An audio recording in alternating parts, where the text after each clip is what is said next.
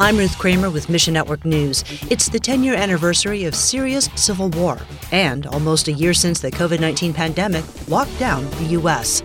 Let's look at some different ways that Christians are helping in both situations.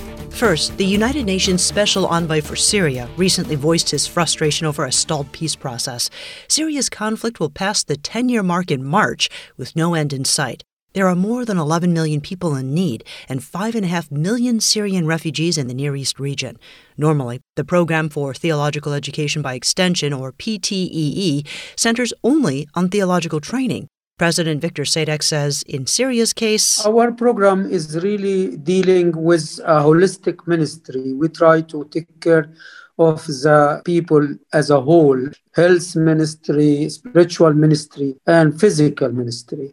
We have connection with more than 120 families in Syria. The biblical training PTEE provides for Syrian church leaders is critical, but so is the holistic help. We could help people to recover their homes. They can build again what have been destroyed. We could help medical situation. Look for this story at our website to help Syrian Christians through PTEE. And most importantly, pray. Only God knows the solution to this massive humanitarian crisis. Pray for families to be coming back together again, and for children which they didn't know where their parents is. Pray for the people who are in refugees camps in the winter. Next, the East African country of Mozambique suffered a direct hit from a cyclone in late January, killing 11 and displacing thousands. Simultaneously, the country finds itself in the middle of a COVID-19 upswing. Spiwe, a Christian worker with Transworld Radio, says the country was already recovering from another severe cyclone. And the damage is quite intensive because it comes again and again within a short space of time. According to statistics that we see online and also from the partners that we have, over 90,000 people were displaced this time. TWR partners with a local radio station to distribute their programming in Mozambique. The station continues to broadcast, though many other communication avenues have been severely disrupted. Spiwe says people in Mozambique need food, shelter, and resources to help combat COVID-19.